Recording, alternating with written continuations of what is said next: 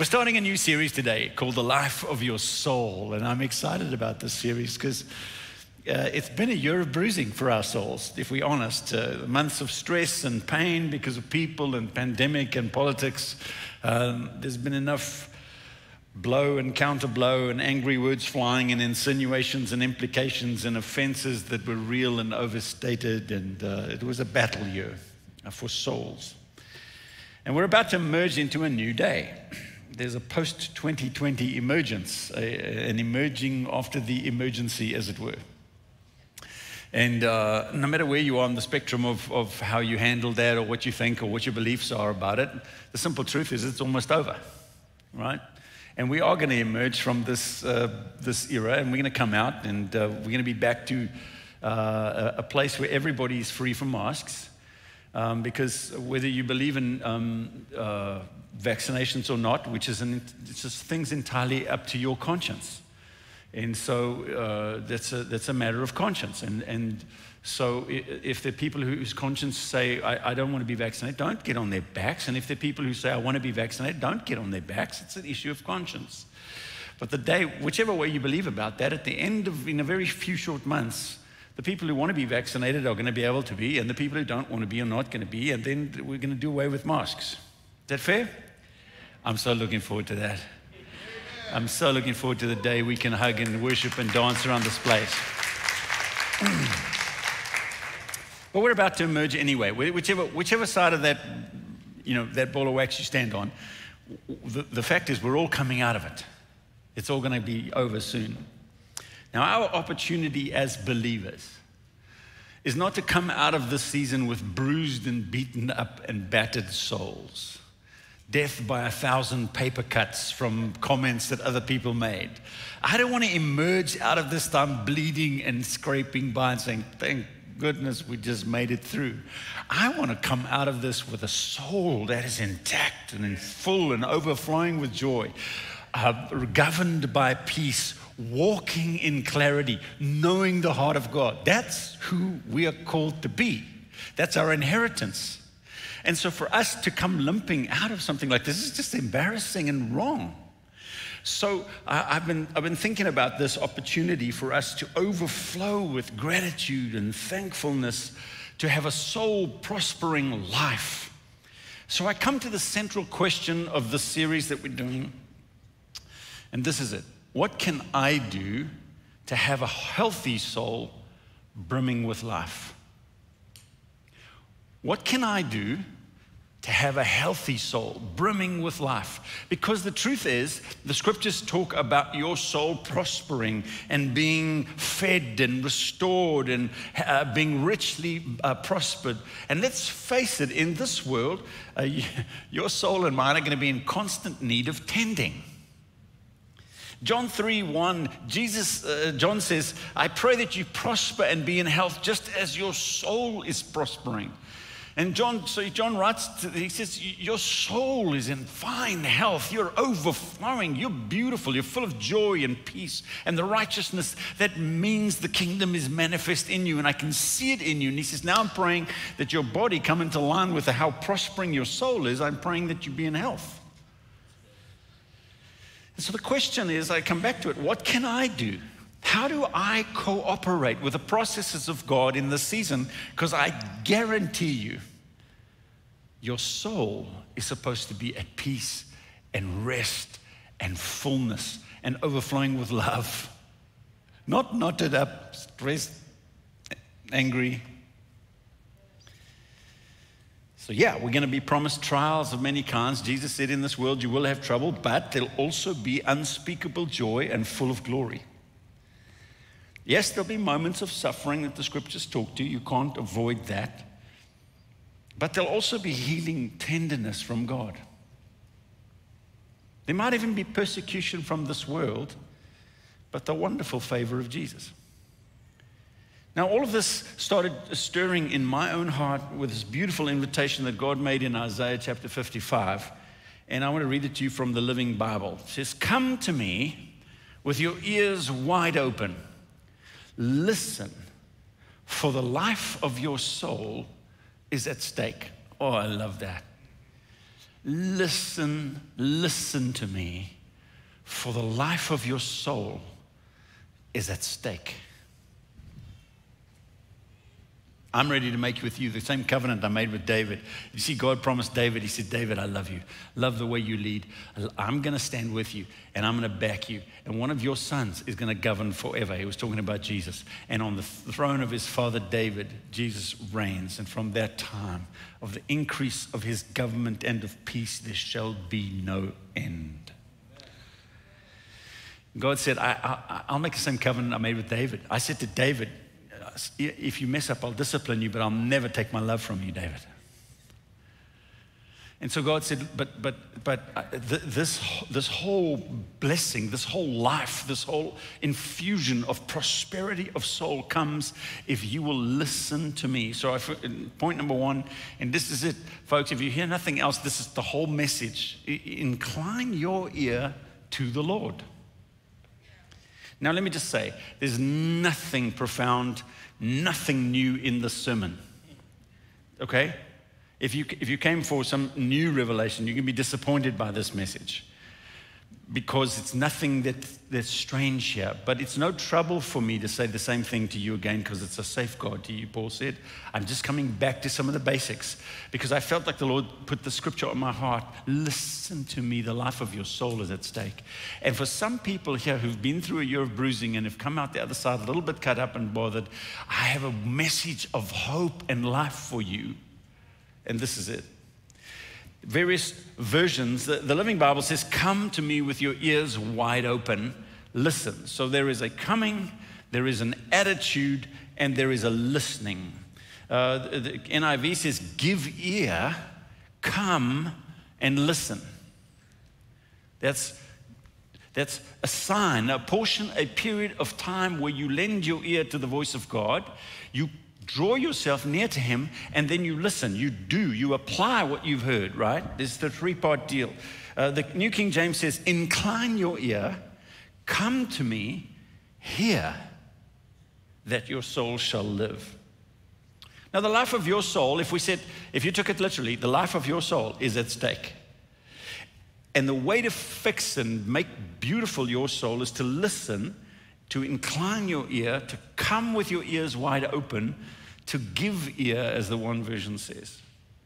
So what needs to happen in our minds is, I just want to feel like there's a call for us to come to attention today, to flip a switch in our mind, to make a distinct and concerted effort to pay attention.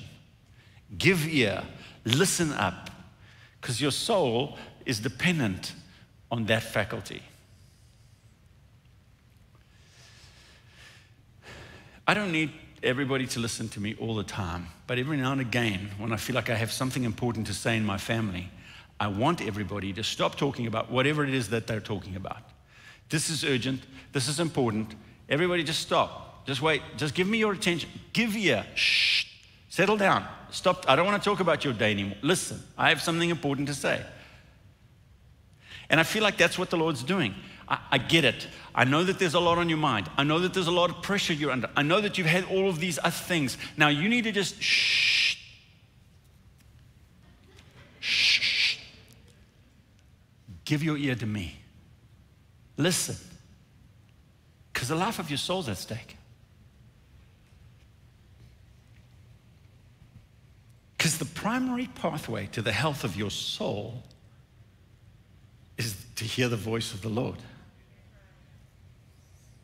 The single most important spiritual discipline that you can do to restore your soul is to make it susceptible to put it in the presence of the Word of God. A good rest, a quiet time, a gentle friend may do you some good. A Netflix binge may take your mind off the issues, but the Word of the Lord is the only thing that has restorative power and life-giving authority. So listen, listen, listen, for the life of your soul is at stake. What Jesus says has incredible authority and will outlast this physical world. Because Jesus said, heaven and earth are going to pass away, but my words are going to stay.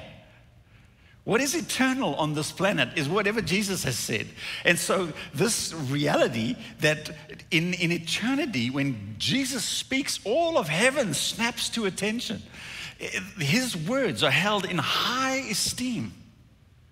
And they should be held in high esteem by his people. They're the great treasures of heaven.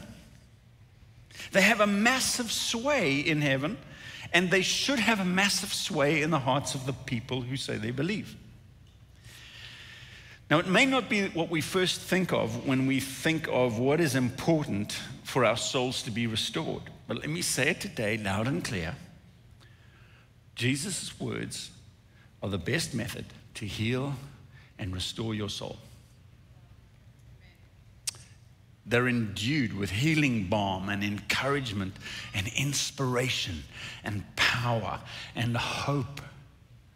They're containers of all of what is in his heart, because out of the overflow of his heart, his mouth speaks. And when he sends you his words bring life. His words bring light, the psalmist said. His words inspire. His words stir up. His words give hope. His words endue us with courage. Because he has the words that either sustain us, and some people have words that drain us. Isaiah 50 says, the sovereign Lord has given me an instructed tongue. This is a prophetic word about Jesus. And it says that he wakened Jesus morning by morning to know the word that sustains the weary. That's fascinating. Jesus had to be woken and inspired and taught by the Holy Spirit every morning. Morning by morning, he wakens me so that I can know the word that will sustain the weary. There are words that God has for some weary people in the room. There are encouragements that God has for some hopeless people in the room. There are warfare words for some who need to stir up your heart. I don't know exactly what your soul needs, but this I do know. That Jesus has some words that are uniquely designed for you to explode you into prosperity of soul. God has a word to sustain the weary. And everybody who's weary in the room today should be just jazzed about that truth.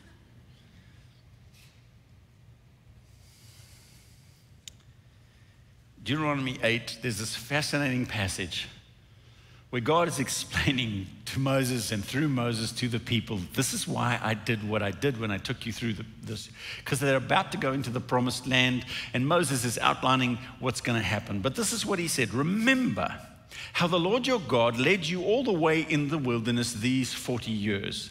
Why? To humble you and test you in order to know what was in your heart, whether or not you would listen and keep his commands. He humbled you in causing you to hunger, and he fed you with manna, which neither you nor your ancestors had known, and he did this to teach you that man does not live on bread alone, but by every word that comes out of the mouth of God. Catch this with me. God says, okay, listen, Israel, you guys know these last 40 years. You know what I've done? I brought you out here, and I led you in a way where there was no food. I led you. I said, come with me. We're going this way. And people looked up and said, what is? We go, that's the desert. He goes, yep. When there's no food and water out there, he goes, yep, come with me. And now you're out there 3 days and you've got no more food left, and you go, we're going to die. And he goes, no, let me show you what I can do. You followed my word, let me show you. And the heavens rained down the bread of angels in the middle of the desert. And they ran out of water, and he said to Moses, hit the rock. And then the second time he said, just tell the rock. Just tell it. Produce some water for these people, these couple of million people and their flocks. God says, I did it this way because I was trying to teach you one lesson. Your life, your flourish, your blessing does not come just from the natural processes of your life, but your life will come because I speak to you. I wanted to teach you one lesson. You don't live by bread alone. You live by every word that comes out of my mouth. Whew.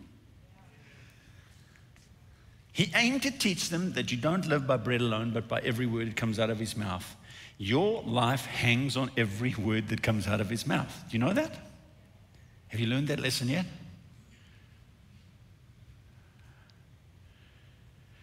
Matthew 4:4, Jesus quotes this. And he said, my safety and my sustenance and my portion are in God's hands. So when God wanted to take people into their inheritance, when he was about to bring them into this land that he had promised them, the one lesson he needed to teach them is, you take this land according to my word, not according to whatever you think. Am I preaching to you yet? Yes, you have to understand this. It was the lesson that Jesus had to learn and Jesus had to prove in his temptation. Right? Do you understand? Even Jesus was taken and the enemy said, ta-da, and he goes, no, whoa. I don't live by bread alone. I live by whatever comes out of the mouth of my Father. Jesus had to face this lesson. Now, you or I are not going to be any different because he means for you to have a massive inheritance. And that inheritance will be unlocked by not just our careful diligence and hard work, but as much by our listening to the voice of the Lord. We have to snap out of just living in a natural realm to snap into this place which is yours by inheritance and divine right to say, what are you saying to me, Lord? And we have to learn to step out on what he says and not just what our eyes see. You want to walk into the promised land, this is how they did it. You know how they went into the promised land? He didn't say, walk across the Jordan here where it's shallow and there's a sandbar. He said, I want you to walk straight at this river that's in flood. And because in the natural, it looked like if we step into there, we're going to wash downstream. And he said, come on, follow the priests, we're going through. And as they stepped, when they put their foot on the water, it stopped. And then they go, woo, look at that. Now we're going to go attack Jericho. He goes, no, hang on now. What we're going to do is we're going to walk around the city 7 days and not say a word. And on the seventh day, you're going to walk around 7 times. Then you're going to shout, and the city walls came crashing down. So you walk into inheritance, not in the natural, but you inherit by the voice of the Lord.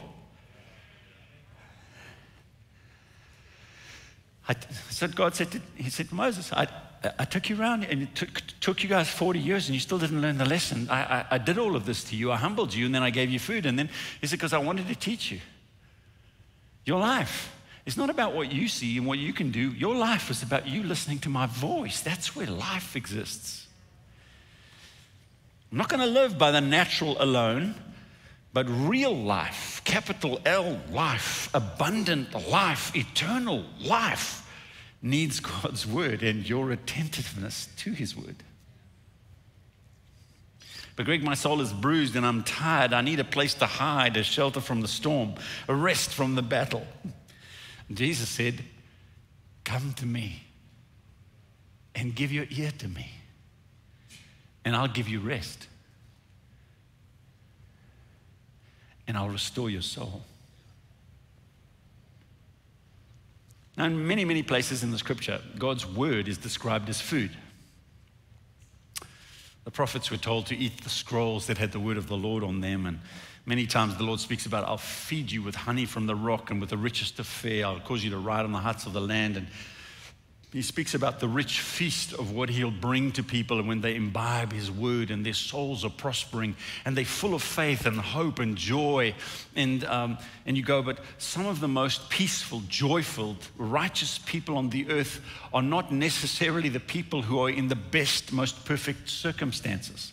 The testimony of God is not that once you accept Jesus, suddenly all your circumstances are going to snap into perfect alignment so that you live a very calm, blessed life. No, the kingdom of God is within you, and you will have righteousness, peace, and joy in the Holy Spirit, and that as you live out of that prosperity, it will overflow into your circumstances. But the prosperity of your life does not consist with the abundance of the things around you, but with the abundance of the glory within you. Are we preaching yet? So there's nothing new. I mean, I say there's nothing new in this sermon. All I'm just trying to call you, I'm hoping that at some stage during the last 5 minutes, something on the inside of you clicked over and you said, by golly, this week I'm going to go and give ear to the Lord. I hope that at some stage that switch flicks and you go, no matter what else is going on in my life, I'm going to dedicate some time to just go to the Lord this week and listen. Maybe it's time in His Word. Maybe it's time just listening to His voice. But I'm committing myself to give ear, to come and give ear to what the Lord is saying. Because the life of your soul is at stake. Jesus asked His disciples this. Why do you strive for food that's perishable and you're not passionate about the food that brings eternal life? I'm ready to give you what matters most. God the Father destined me for this purpose.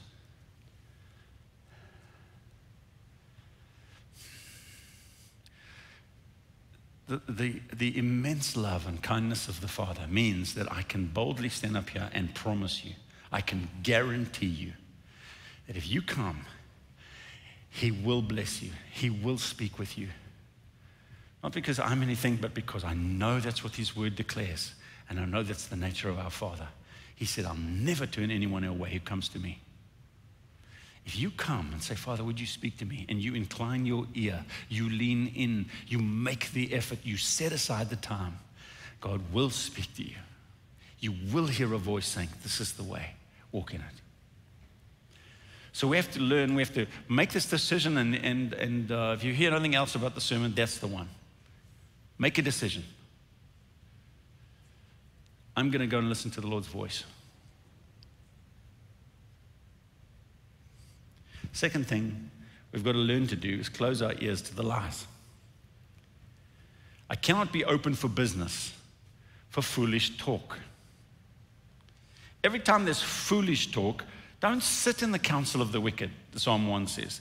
Don't give your ears to the people who want to. Don't get involved in the. That, in every language of the world, that's the same word.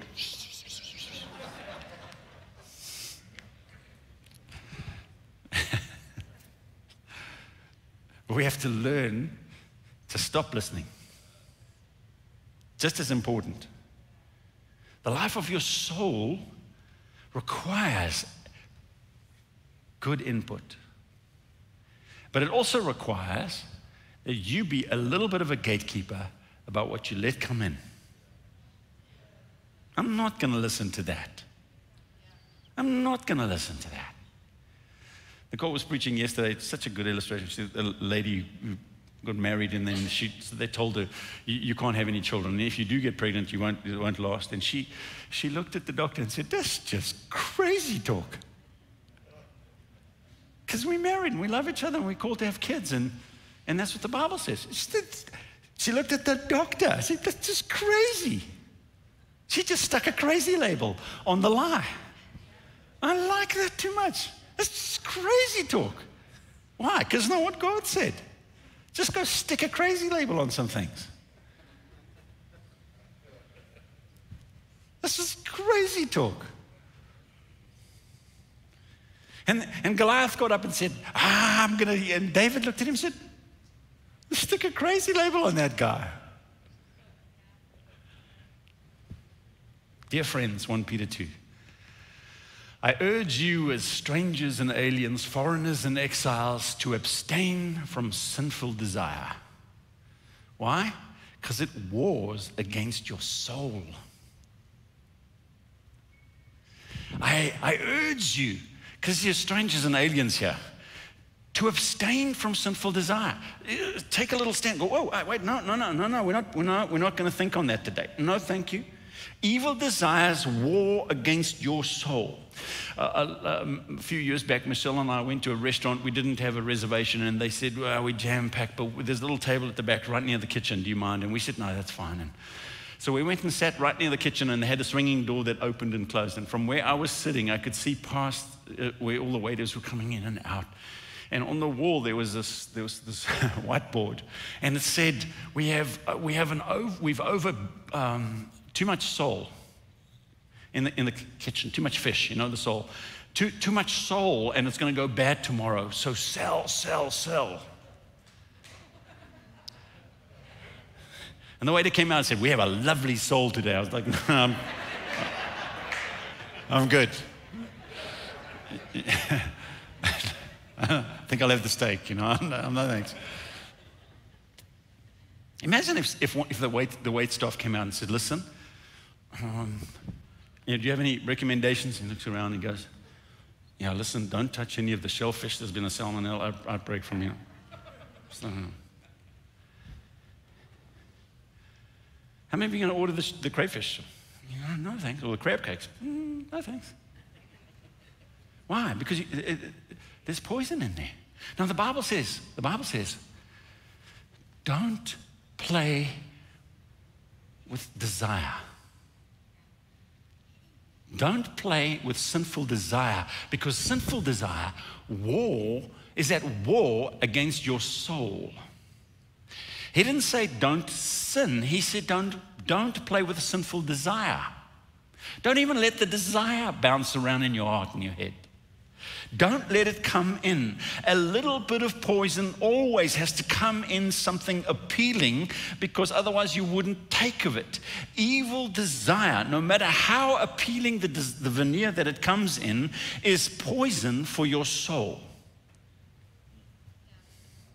Abstain from sinful desire, because it's at war with your soul. And friends, you and I can go and spend some time with the Lord in the morning, get full and endued, but then allow sinful desires to play around in our heads. And that poison also is released. And I don't want life and poison being released at the same time in my system.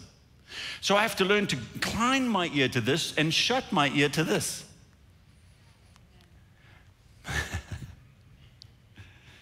Because if desires are given space to germinate in our hearts and minds, they grow in strength. James 1. When tempted, no one should say, God is tempting me, because God cannot be tempted by evil, nor does he tempt anyone. But each person is tempted when they're dragged away by their own evil desire and enticed. And then after desire has conceived, it gives birth to sin. And sin, when it's full grown, gives birth to death. There's a progression there. The easiest and the earliest place to cut off that whole cycle is at the sinful desire stage. You play with the desire, you meditate on it, you give it a little imagination room, you let it fester, and now it's becoming more and more demanding. Now I feel like I have to act out. And desire, when it's full grown, gives birth to sin. But sin doesn't happen. I don't know what happened. We just fell into bed together.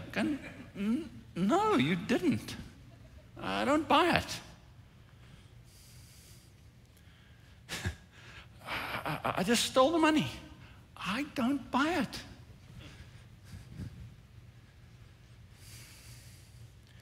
I thought this was the Grace Church. It is the Grace Church. I'm just telling you that this is what the Bible says. This is the new covenant, talking to new covenant believers, saying, listen, you have a responsibility. You and I have a responsibility to shut our ears to sinful desire. Abstain from the desire. So when the enemy floats the desire, go, I'm not going to think on that today. No, thank you. It's the easiest time to turn it away.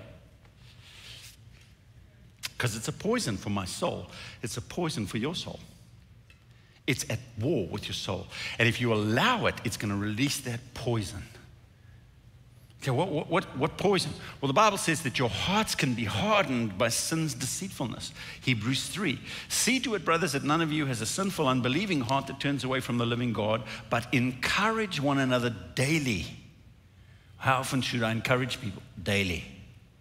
But I encouraged them yesterday. Yep.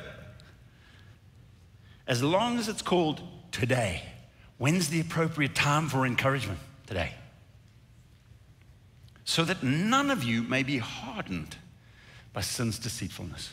And so I allow sinful desire. You know what happens? Sinful desire sends out its poison. And its poison works to atrophy, to solidify, to harden my heart to the things of the King and his kingdom. It strengthens, it settles, it resists. It won't let me bend. It won't let me weep. It won't let me turn to God. So we abstain from the desire. Might I suggest that you decide on a 7-day fast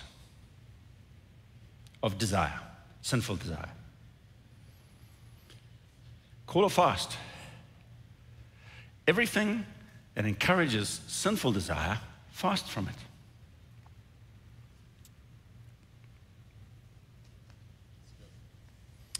Well, what about other people's opinions and definitions?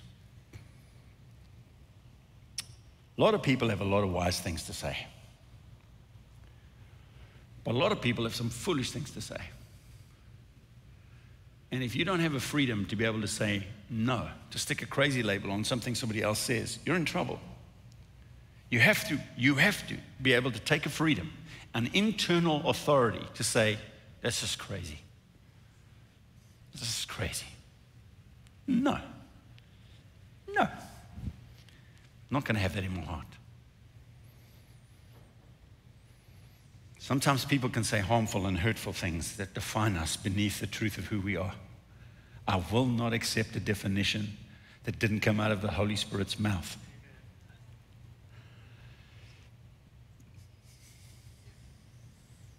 God speaks the truth about you. And he will restore hope and healing and life. Isaiah 8. And I'm going to close as a short sermon. The Lord spoke to me with his strong hand upon me, warning me not to follow the way of his people. He said, listen, I don't want you to, you're my prophet. You're going to speak my words. Listen to me. I don't want you to be like the people that I'm calling you to minister to. Warning me with his strong hand on me, don't follow the way this people goes. He said to me, do not call conspiracy what they call conspiracy, and do not fear what they fear. Do not dread what they dread. For the Lord Almighty is the one that you are to regard as holy, and he is the one you are to fear. He is the one that you are to dread.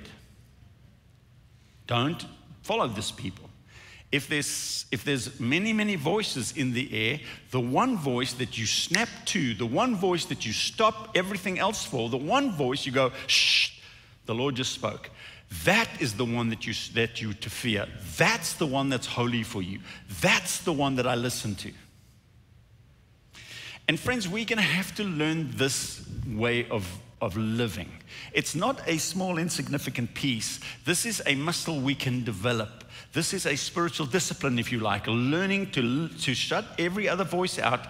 Some of those are good and important voices in my life, but if you're going to start speaking at the same time the Lord's going to start speaking, I'm going to shush you and listen to him. We have to set that in our heart. Many kids, when they learn and they have needs and they're toddlers, then they come running to their parents who are in conversation with somebody else, and then they just start speaking, and they expect that you should stop your conversation and attend to them. Right? And one of the first lessons you have to teach your toddlers is, I'm speaking to this person right now, and you're going to have to wait. That is the worst thing you can do to a toddler. Right? Because the fact that they have just thought about a red balloon and you need to buy me a red balloon is the most important issue in the world to them.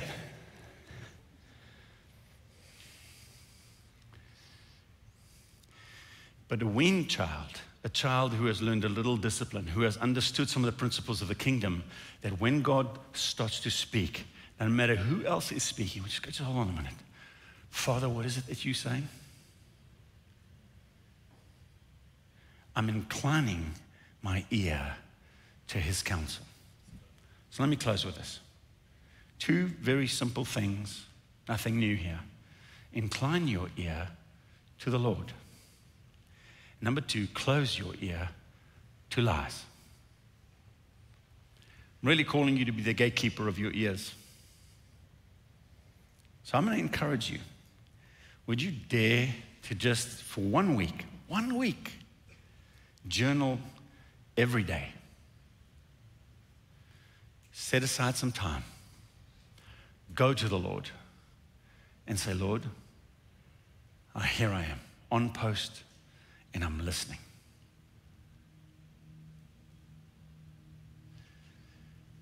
Coming to the Lord and giving ear to Him is not you praying frenetically. It's not you being very, very active.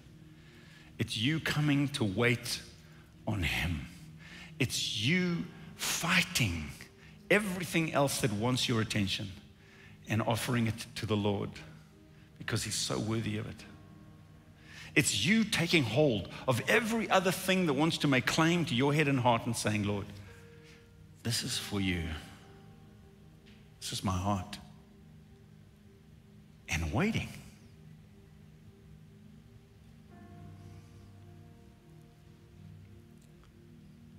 Because the life of your soul depends on it.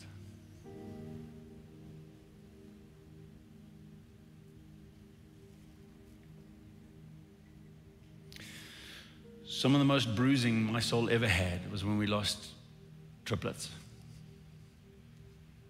Worst time of my life.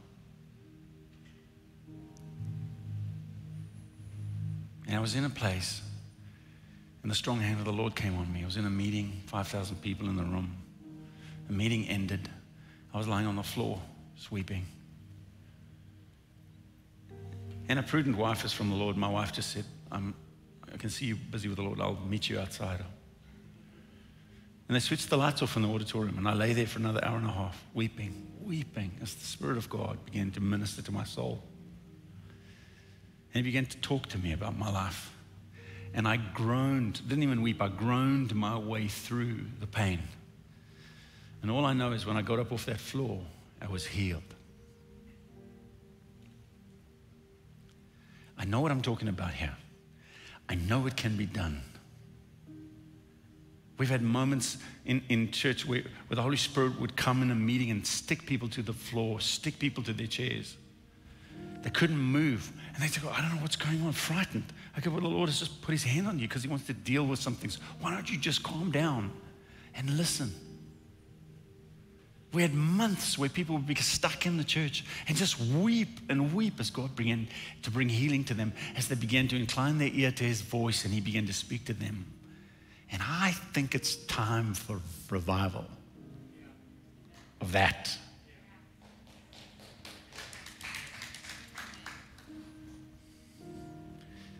But it means that you have to get on board, as it were. Catch that wave. So I'm going to dare you. Decide for 1 week, just 1 week, I'm going to journal every day. Incline my ear. Lord, what are you saying? I'm going to write down what I believe He said. And maybe it's meditation every day on a piece of scripture. Better yet, do both. Meditate on a piece of scripture and then incline your ear, write down whatever the Lord tells you. And then maybe you should also make a decision. This is a 7-day fast. I'm going to fast from sinful desire, and I'm going to stick crazy labels on every stupid idea.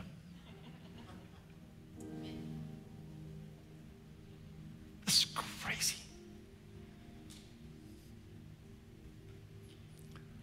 This week, we were just around the church. We have JJ suggested we put a piano in the middle of our staff room. So every now and again, while we're in the workday, somebody sits at the piano and just begins to worship, and it's just a delight for me. It's like a breath of fresh air. What a workplace. And a couple of times this week, and I've been in my office working, and somebody sits at the piano and just begins to worship, and it's brought health and healing. And every time I kind of walk out and I look, and Hannah's been at the piano, just singing a song to the Lord. And I thought it would be a great opportunity for us to end this service, just asking her to play. And I'm going to invite you for the next 2 to 3 minutes. Close your eyes. Acknowledge the presence of the Lord and give your ear. Incline your ear.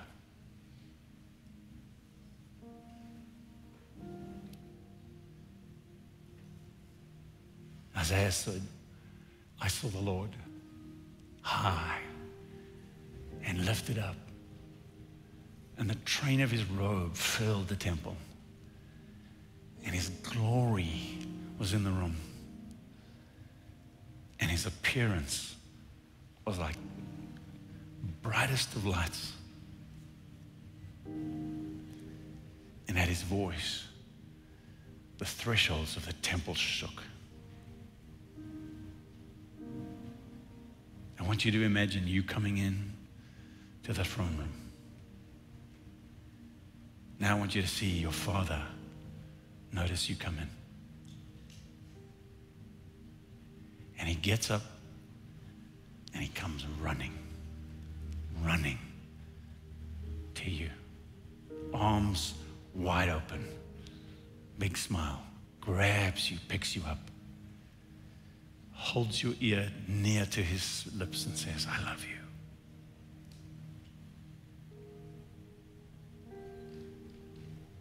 Now just listen to what he has to say.